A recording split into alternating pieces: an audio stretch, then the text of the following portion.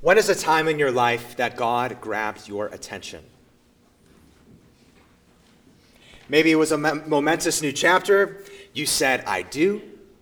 You held your baby in your arms for the first time. You ventured out into a new job. Maybe it was, probably more often the case, a low point in your life. Bankrupt, arrested, even depressed, screwed up in a big way, let down. Maybe God got your attention at an unexpected loss or a heartbreak. Whatever it was, whenever it was, God opened your ears through your situation so that you heard his word, and his word impacted you in a new way. When was that? The question assumes certain elements of how we were living at the time, doesn't it? Doesn't it assume that our attention needed to be grabbed in some way? Most of the times when it happens, we didn't realize that our attention needed to be grabbed. We thought we were already pursuing God, already listening. But now God reveals himself and gets our attention in a new way. It assumes that this life, our time in our lives, that in some way we were not listening to God. That the way we were living, the voices we listened to, especially our own voice, blocked the frequency of God's word to us. Now, just answering the question myself, when did God get your attention in your life? Several times in my life, the Lord has got my attention. I assume that he will need to get my attention again very soon, probably in the next year or years to come. The time in my life that sticks out the most as the most attention-grabbing is probably when I went away to college. At college, everything was new. Surroundings, people, the world is my oyster, possibilities and potential everywhere. I thought I was one who listened to God, but just turns out I did not listen to God entirely. I think once we're saved, that's the road we go on. We listen to God, and just God reveals to us ways that we aren't listening to him. When I went away to college, I realized that I never seriously asked God what he wanted me to do, what he wanted me to do specifically for a vocation. I assumed that I would just do what I like. I would do something with sports and make as much money as I can and do outwardly Christian practices in the meantime. But just through a combination of factors, including by his grace, even those practices that were just outward, God showed me what I was pursuing wasn't all that I thought it was cracked up to be. And God showed me at that time also that he was way better than I cracked him up to be. That's how God's attention-grabbing process normally works. We pursue false hopes. He allows us to discover those false hopes in some way, and in his grace, God shows us him again. It's the same process that takes place in the chapters of Isaiah we're in today. Isaiah speaks to people who are in perilous times, people who used to dwell in security, but now have uncertainty around them. Where will they go in uncertain times? That's been the dominating question of the first half of Isaiah. To whom will they flee? God gives them reason after reason to trust in him and trust in him alone during this time of uncertainty. This is the message that Isaiah preached. Trust in God, the God who rules over heaven and earth.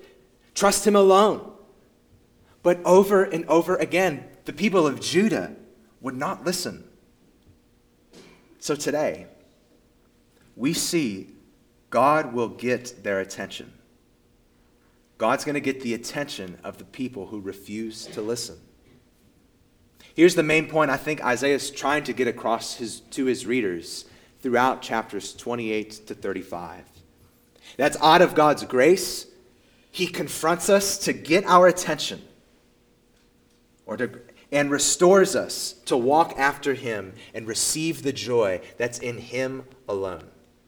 I'll repeat that just in case you were taking notes. Out of his grace, God confronts us to get our attention and restores us so that we walk after him and then receive the joy that's in him alone. Now, we're going to go through this passage noticing 3 stages of the attention-grabbing process. And this process happens over and over again in these chapters. It's like a cycle. The process goes something like this. People refuse to listen, God gets their attention, and people are restored. Refuse to listen, God gets their attention, people are restored. So, for instance, as we head through this passage, we should pray. We should pray that today, as in every time we approach God's word, that God gets our attention. So that we have a new kind of hope, a zeal, a love to follow the Lord and trust him alone. All right, so first stage of the attention-grabbing process, people refuse to listen.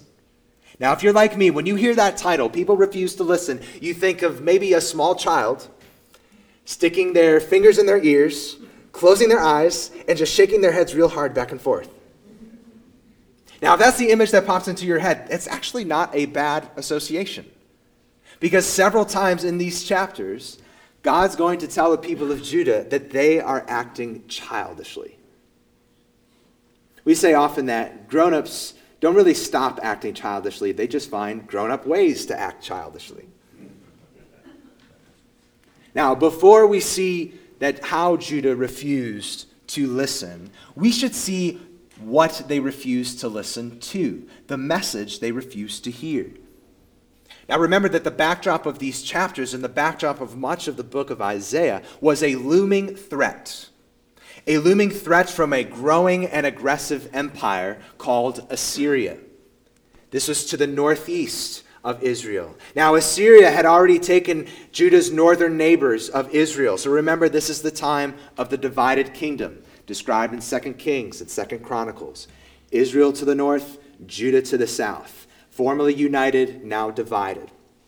Now, big bad Assyria had already taken Israel to the north, including its capital city of Samaria.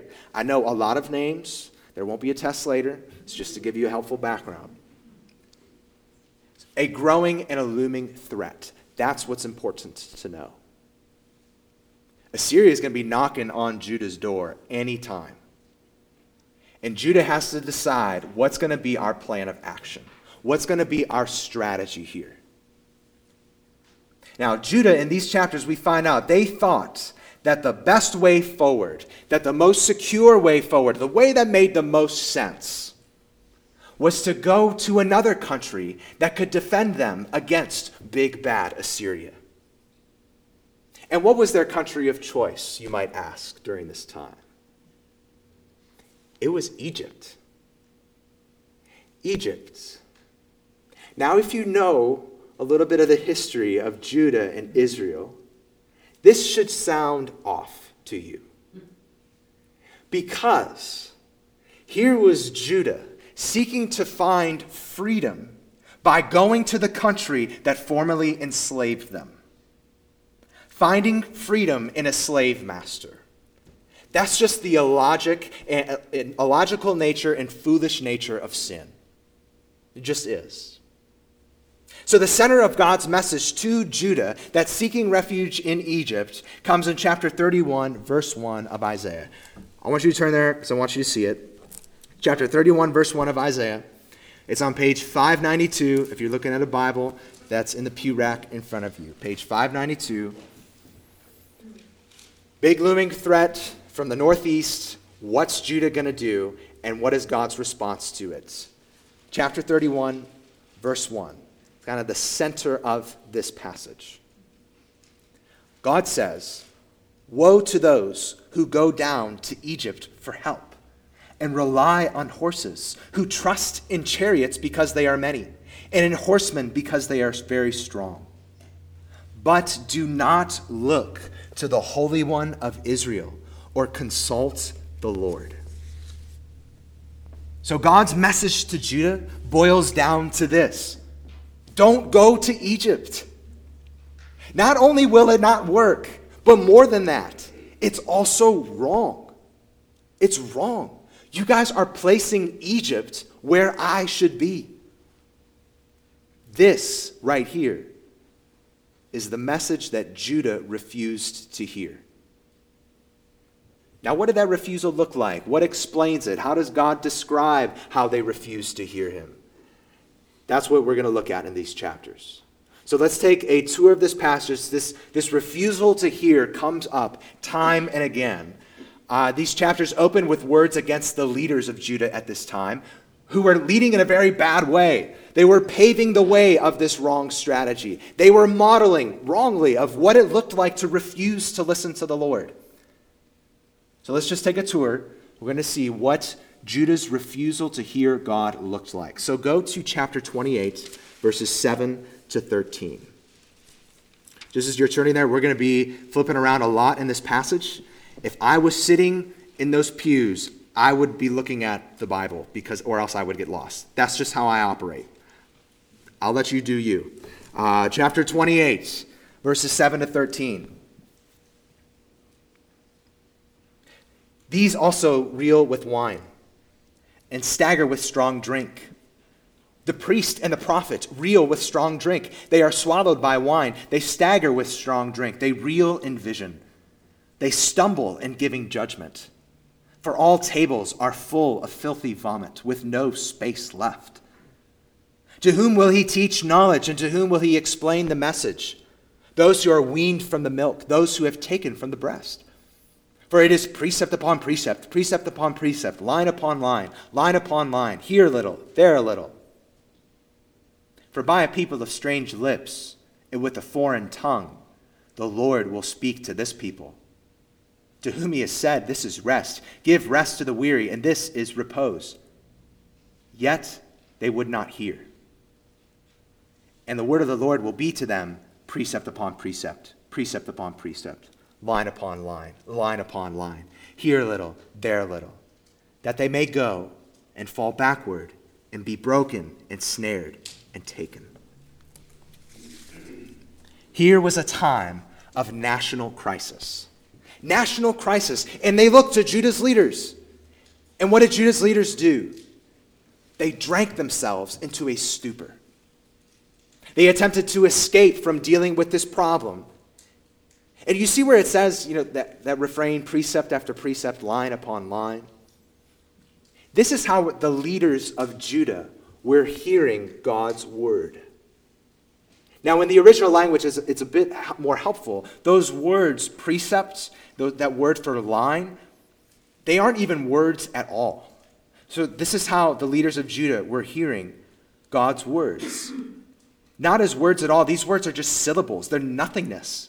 It's as if Isaiah is saying these leaders in Judah, they hear God's words as blah, blah, blah, yada, yada, yada. So, God says, if that's the case, if that's how you're going to respond to my word, I will bring foreign people to you who actually speak words that really sound like this. And the result will not be rest, it will be ruin. But still, verse 12, right here in chapter 28, still they refuse to listen. So, keeping on the tour, what the refusal to listen looks like. Chapter 29, find verse 11. These words are still against Judah's religious leaders who refuse to hear, but this time it's their priests, their so-called religious leaders who are indicted. Chapter 29, verse 11. And the vision of all this has become to you like the words of a book that is sealed. When men give it to one who can read, saying, read this, he says, I cannot, for it is sealed. And when they give the book to one who cannot read, saying, read this, he says, I cannot read. And the Lord said, because this people draw near with their mouth and honor me with their lips, while their hearts are far from me, and their fear of me is a commandment taught by men. Therefore, behold, I will again do wonderful things with this people, with wonder upon wonder, and the wisdom of their wise men shall perish, and the discernment of their discerning men shall be hidden. Ah, you who hide deep from the Lord your counsel, whose deeds are in the dark, and who say, who sees us? Who knows us? You turn things upside down. Shall the potter be regarded as the that the thing made should say of its maker, he did not make me. Or the thing formed say of him who formed it, he has no understanding. If you know your Bibles, if you know the New Testament, you know that Jesus used these words to describe the Pharisees. And this is a really simple message, isn't it? It's a simple message that we know. It's a simple message that we have seen, we've experienced, but we might forget to apply to ourselves, actually. I've heard one pastor say that the fastest way to become a Pharisee is to hate Pharisees. You know, one of Pharisees' MOs is to look down on other people. If you look down on Pharisees, well, friends, what does that make you? The simple message is this: we can do right things for the wrong reasons. We can do right things with a cold heart. We can do right things and even be far from God. We can do right things and even take assurance in those right things. You know, we got a great statement of faith. We come to church every Sunday. We read our Bibles. We dress in button-down shirts. We can do right things even as a way to keep God at a distance. One way we refuse to listen to God is pretending that we listen to him, while in our hearts keeping him at a distance. Come to church, read our Bibles, have hearts that are still far from God. In another place, friends, this is often on my mind, the Bible warns us of having the appearance of godliness, but denying its power. The appearance of godliness, but denying its power. We need the power of godliness, or the power of God in our hearts. We need that. The Bible says that the power that raised Jesus from the dead, that power is in all those who believe.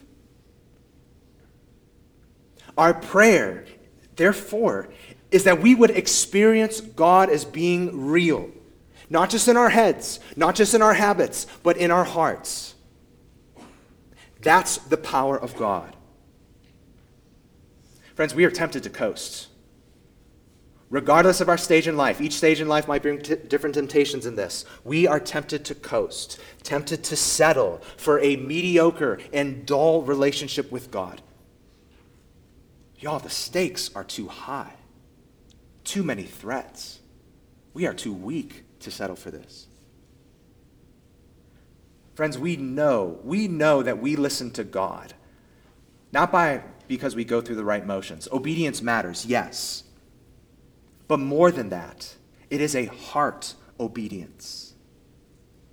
We know that we listen to God if we have a growing and abiding and deeper love for him. A love for God. Just a simple question. Do you love God? Do you love him? Christian, would you pursue this? Would you pray that God develops this in you?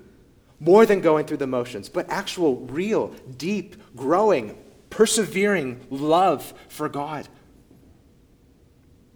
You're just thinking of who this passage is directed toward. Isaiah's writing to leaders. So we see the importance of modeling a relationship with the Lord that starts in our hearts. So each one of us has the opportunity to do that to some extent, to model a relationship with the Lord, to be an example. Whether that means you're a parent, whether that means you're a grandparent, whether that just means you're a friend. But just especially, particularly, leaders of God's people are particularly challenged, particularly called and charged to model what it looks like to listen to the Lord. Not just outwardly, but by having their hearts close to him also. So just think about this. Friends, if leaders do not have a real relationship with God, how can they expect to lead God's people to a real relationship with them? That's the weight of the calling. This is why character is more important than giftedness. So, friends, we humbly ask that you would pray for us, the elders at this church. Would you pray for us? That God would help us, sinful and ordinary men, shepherd his flock as examples of what a real relationship with the Lord from our hearts looks like. That we as leaders want the power of godliness, not just the appearance of godliness. So God's message to Judah at this time, big looming threat, Assyria to the northeast, coming down on them. They're going to have to make a decision sooner or later. His message, trust me. Trust in me alone. Don't go down to Egypt. This is the message they refused to hear. One more example of their refusal. Go to chapter 30, verse 9. It's a good way to sum up their refusal to hear God. God says, "For they are a rebellious people, lying children unwilling to hear the instruction of the Lord, who say to the seers, 'Do not see,' and to the prophets, 'Do not prophesy to us what is right. Speak to us smooth things. Prophesy illusions. Leave the way. Turn aside from the path. Let us hear no more about the Holy One of Israel.'" Here we get to see what's underneath everything, don't we? They could try to escape from dealing with their problems. They could dress up their refusal with nice religious language. Strip all of that away, and at its core of the refusal, we find just rebellion. What we've talked about over the past couple weeks. They wanted their way, not God's way. They were the masters of their fate. They were the captain of their souls, not God. They did not want to hear from God, and instead sought freedom in what actually would enslave them. People refused to hear. Friends, we are really thankful. Look at the people here. We are thankful each one of you are here today. That's God's grace. We are thankful even more so that in many of us, there is not a refusal to hear God's word. There is a longing and a hunger to receive God's word. But y'all, I don't want us to assume that will always be the case in our lives. I don't want us to assume that that's the case for every single person here. So in light of the point of people refusing to hear God's word, just ask you, how are you hearing God's word today? How are you hearing God's word today? Now, I know when we open this book, we're going to read about cultures that seem removed, that seem distant. You won't find pictures in this book, at least originally. These are black words on a white page. When you open this book, you're going to find language that we don't use. You might have a harder time understanding. It's going to take work to open this book. I know. Acknowledging all of that, just asking, how do you hear this book? Can you bring yourself to remember that these are words from God? From God, who made everything. From God. There's no other God. These are words from God. If we have that conviction in our hearts, that's when the longing comes in. That's when we'll say, along with the psalmist, that God's words are more precious than gold. They are sweeter than honey. That's when we'll be like the Thessalonians who heard Paul preach the gospel and regarded it not as words from men, but as what they really are, words from God. So when we open this book, when we hear it preached, we will either be delighted or we will be annoyed or kind of complacent. We will either long for it or we will say, this is dumb. This is not that impressive. We will either delight in hearing this, long for it, yearn for it, or we will say, that's nice. I'm just going to still do my thing. Friends, how do you hear God's word? Just as a side note off of that, this is probably a better way to think of coming to church than asking the question, how was church today? It's probably a better way to think of it. Because the question, how was church, is innocent on the surface. We don't think through a lot of these things. But the question, how was church, implies that we sit in evaluation of what goes on here before what goes on here sits in evaluation of us. This book reads us before we read it. God's word is over us. God's word is not under us. So maybe a better question would be, as I heard someone asked to say before, is like, how did you fare under the word today? What was encouraging? What was impactful? What was challenging? How did you change? How did you see God in a new way? That's a little more deeper. I think that's a better stance than how was church? Well, this is the first stage of the attention-grabbing process. People refuse to listen. Second stage, God gets their attention. So open up this stage, we should say, right at the start, that disapproval is not the opposite of love. Disapproval is not the opposite of love. Now, there is a way to disapprove that is unloving. I think we've all experienced that. But it's often the case that not to disapprove is unloving. So the opposite of love is not disapproval. The opposite of love is often indifference. Now, this isn't the same as being slow to speak. It's when you've simply stopped caring. The opposite of love is not disapproval. Just a story, maybe to illustrate this. During World War II, some strange alliances were formed, including one between Winston Churchill, the Prime Minister of Great Britain, and Joseph Stalin, the dictator of the Soviet Union. It was kind of an enemy of my enemy is my friend sort of deal. They were united together against Hitler in Nazi Germany. So in his memoirs, Churchill wrote that Stalin showed himself to be utterly indifferent to Great Britain's fate, and that he was, in his own words, surly, snarling, grasping, ungrateful, suspicious, bullying, accusatory, and manipulative. I want to hang out with that guy. Now, when they became allies, Stalin frequently blamed England for Russia's troubles. But Churchill did his best to be patient, to be forgiving, to be generous, just kept the larger picture in mind, like we are stronger together than we are apart.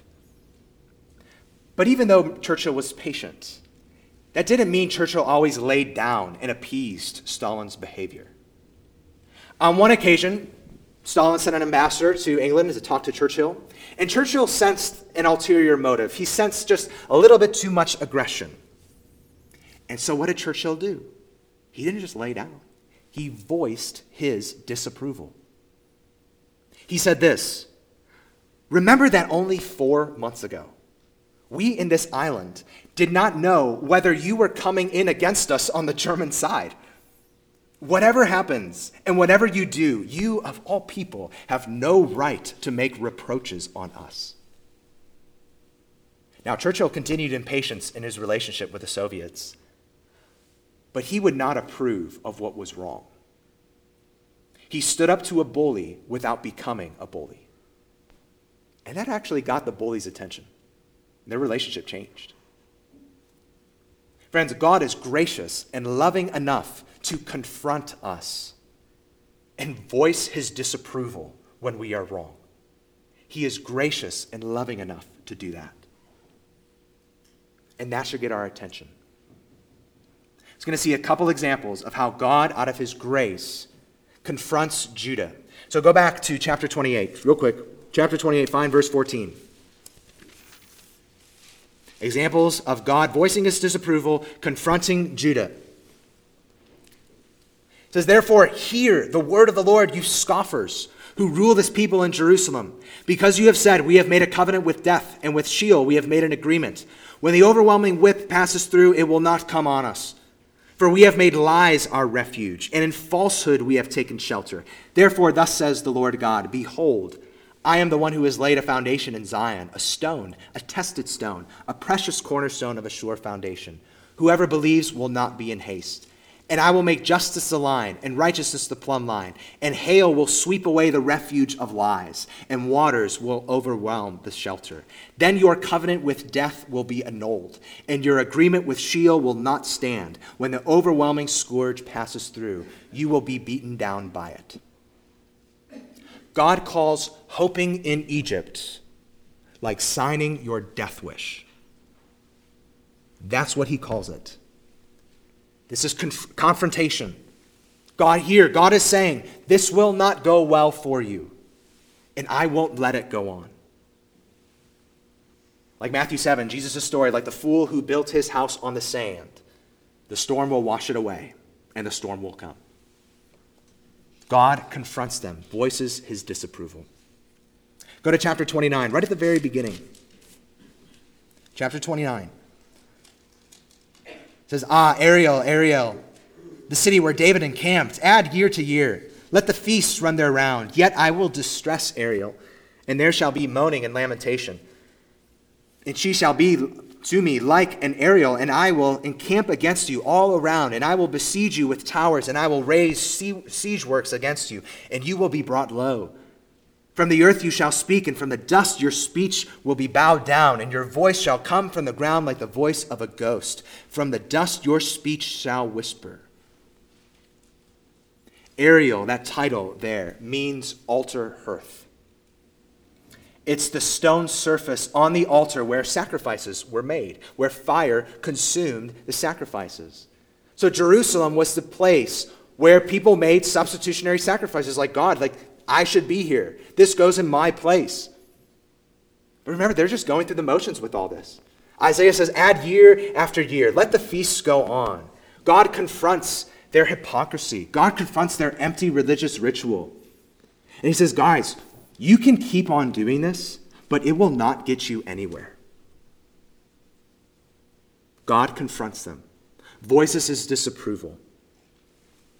Another confrontation, chapter 30, verse 12. Chapter 30, verse 12.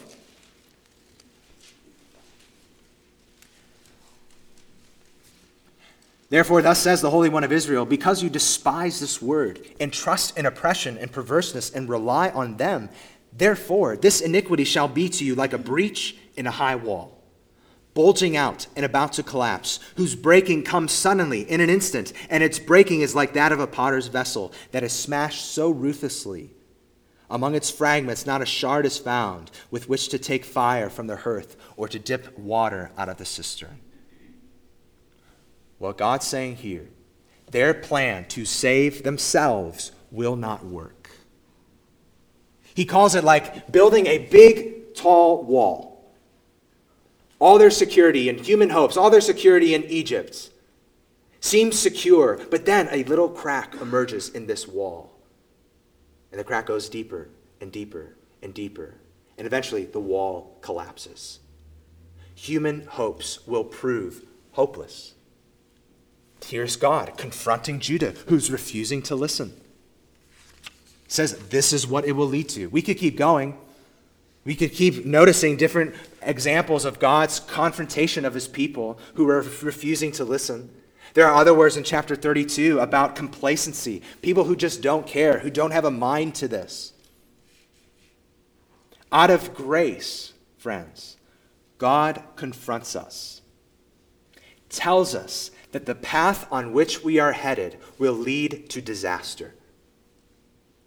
His words are meant to wake us up. His words are meant to grab our attention, to bring us to a point along the lines of chapter 33, verse 14. It says that the sinners in Zion are afraid. Trembling has seized the godless. Who among us can dwell with a consuming fire? Who among us can dwell with everlasting burnings? In other words, how can we as sinners stand in our sin under God's judgment? God confronts us, tells us the path on which we are heading, tells us it's leading to disaster. I remember during the solar eclipse a couple years ago, you may remember that, you couldn't directly look at it. And you had to have like these special glasses. And they sold out everywhere. I couldn't even get a pair. Sold like gangbusters. Someone wisely said that we dare not look casually into the sun. And yet we plan to casually stroll into the presence of the one who made the sun. My goodness. The Bible says that God is a consuming fire of holiness. And we plan to casually stroll into his presence, standing in our sin. So, it is loving that God confronts us, tells us to listen, tells us where we are headed. And often the way he does that is letting us experience some of the tastes of where we are headed without him as our trust. Again, we say from our own experience that sometimes hitting a brick wall is finally how God gets through to us. Even after we are Christians, sometimes hitting a brick wall is how we know God in new ways, how our trust deepens, how we see that he is God and that he can be trusted and that he is better at fulfilling his promises than we are. And this is just the pattern of the Bible. God allows people to experience some of the outcomes of their sin, allows them to hit a brick wall so that they will listen, so that he wakes them up. Think back in Genesis of Jacob wrestling with God, brought to his end, so that he stops trusting in his own schemes. You think of Job even, brought to the end of himself. Finally just casts himself on God and knows God in new ways. Think of David, who we read earlier. God brings David to the end of himself and confronts him and wakes up David through his word. Think of somebody like Jonah running away from God. God allows him to hit a brick wall. Really, the wall looked like stomach lining. And he casts himself on God, coming to the end of ourselves and then coming to the Lord. God gets their attention. Example after example of God's grace to confront us when we are in our sin, to confront us when we refuse to listen, so that we will come to see our false hopes, that they will lead to disaster. Because out of his grace, God brings us to the end of ourselves so that we will finally hear him. God confronting us reminds us that even when we get to the point, even getting to the point of seeing our need is grace. That takes God's grace, getting to see our need. But when we finally do come to the end of ourselves, when we finally hit that brick wall, when our ears are finally unplugged, what will we see? What will we hear? Will we see someone who kicks us when we're down? Will we see someone or hear someone who says, after all I've done for you, this is how you repay me? Will we hear someone who says, serves you right? Look at me, I would never do something like you did. Will we hear that? When we come to our end of ourselves and are brought to God, what will we hear? Go to chapter 30, verse 18. When we've hit hopelessness and God turns us to him, we see the one described in chapter 30, verse 18. The Lord waits to be gracious to you, and therefore he exalts to show mercy to you. For the Lord is a God of justice. Blessed are all those who wait for him. When God brings us to the end of ourselves, then God speaks, and his word pierces our hearts so that it's alive, and so that then we taste and see that the Lord is good, that he truly is gracious, that grace is amazing to us.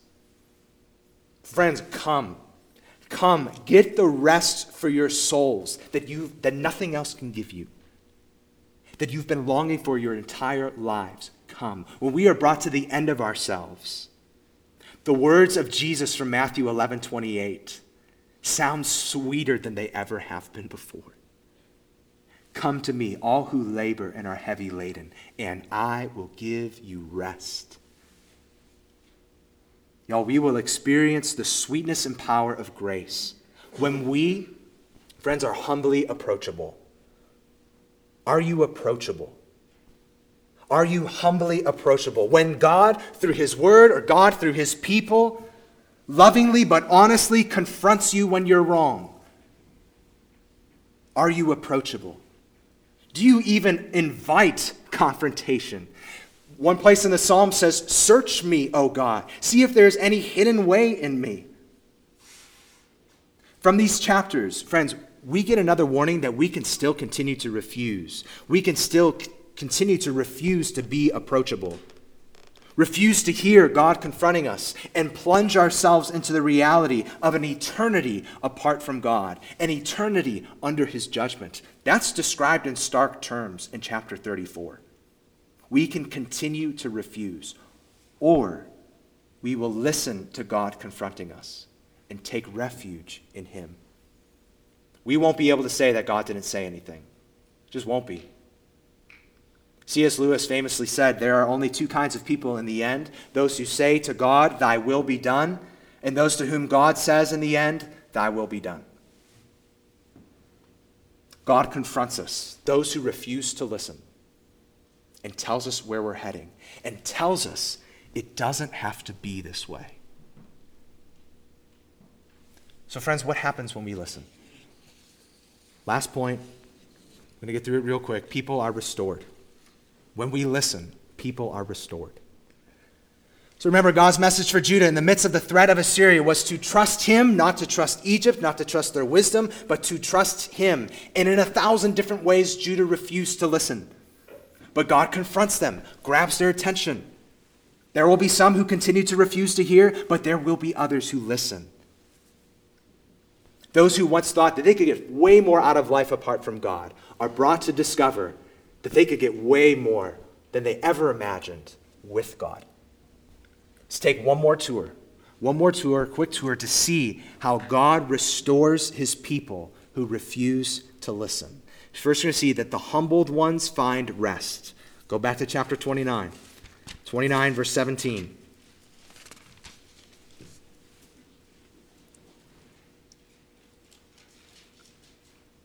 Is it not yet a very little while until Lebanon shall be turned into a fruitful field, and the fruitful field shall be regarded as a forest? In that day the deaf shall hear the words of a book, and out of their gloom and darkness the eyes of the blind shall see.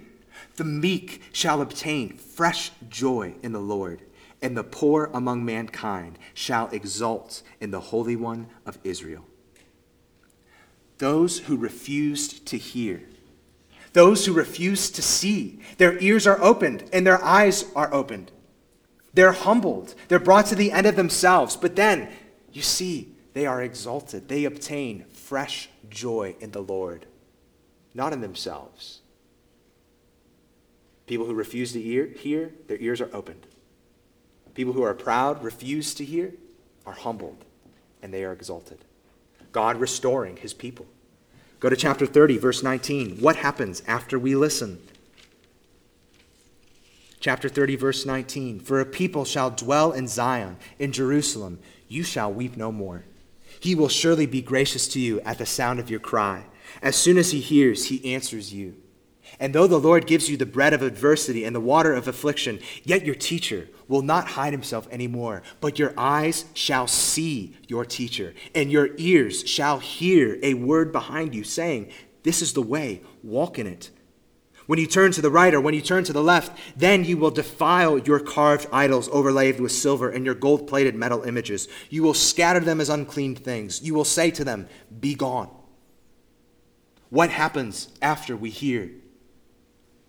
The ones who are humbled, brought to the end of themselves, receive grace. And the ones who received grace want to follow the one who has shown them grace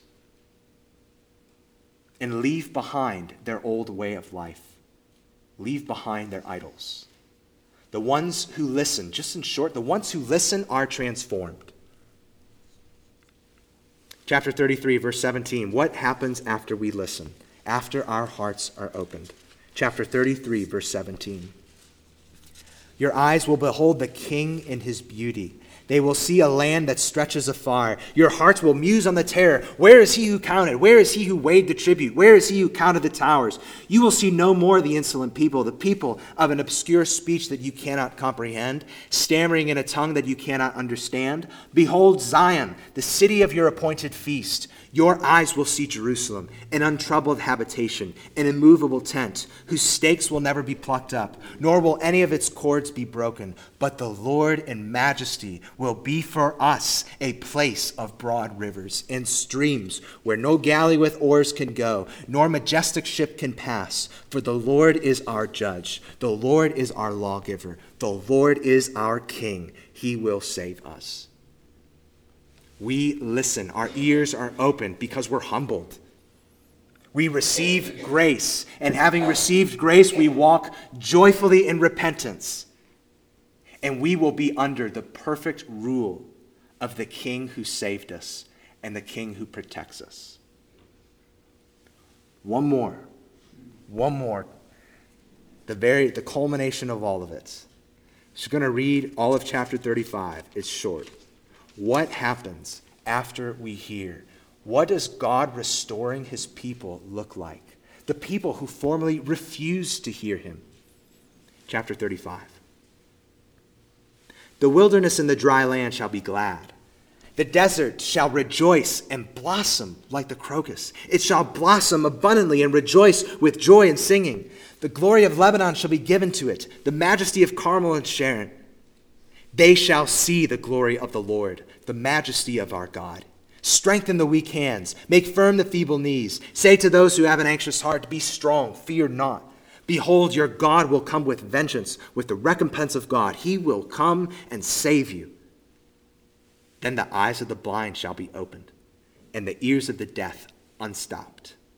Then the lame man shall leap like a deer, and the tongue of the mute shall sing for joy. For waters break forth in the wilderness, streams in the desert.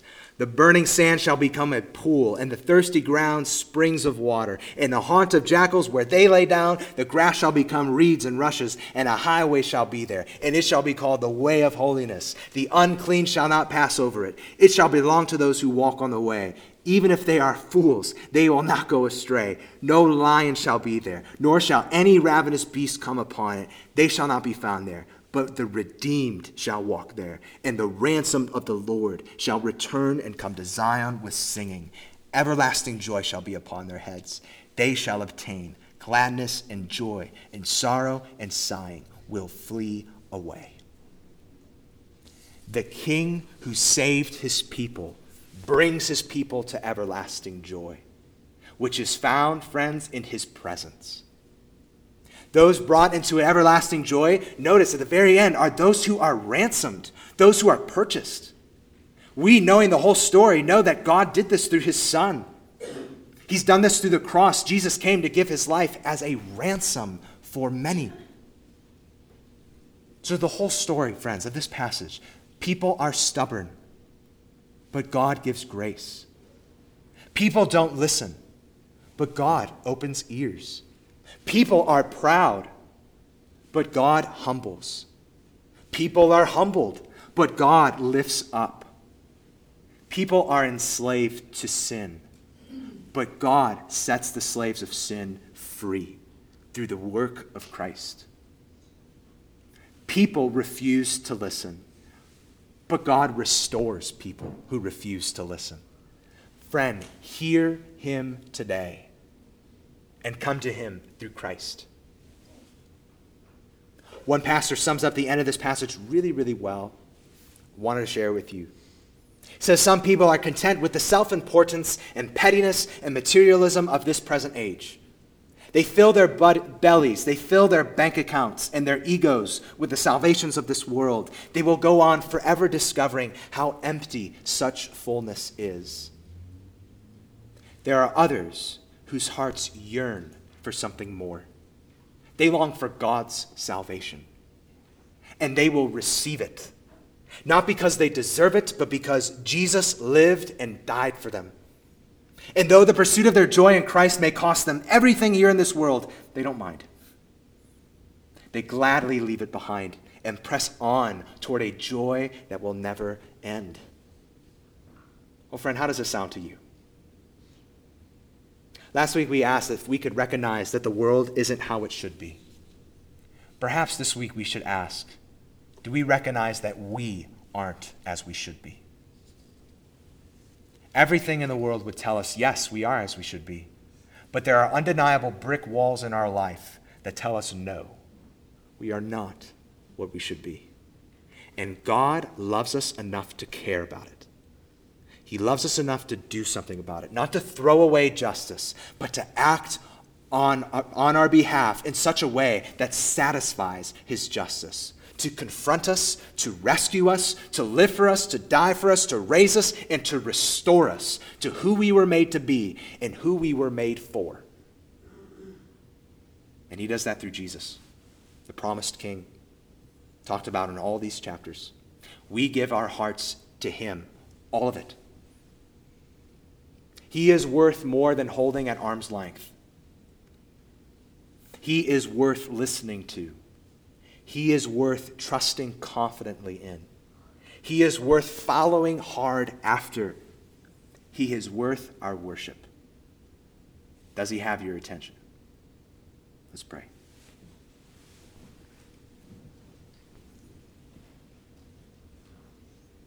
Oh God, what riches of kindness that you lavished on us. That Jesus sought us when we were a stranger, wandering from the fold of God. That you pursued us who did not want you, who refused to listen, and you opened our eyes. So God, we still frequently stray. We are prone to wander. Lord, we feel it. Prone to leave the God we love. So God, here's our hearts. Take and seal it. Protect us. Help us listen to your voice. And help us return. Bring us back to yourself. To trust you alone. I mean, God, just look ahead and see the joy everlasting that trust in you brings us to. Thank you, Lord. In Jesus' name, amen.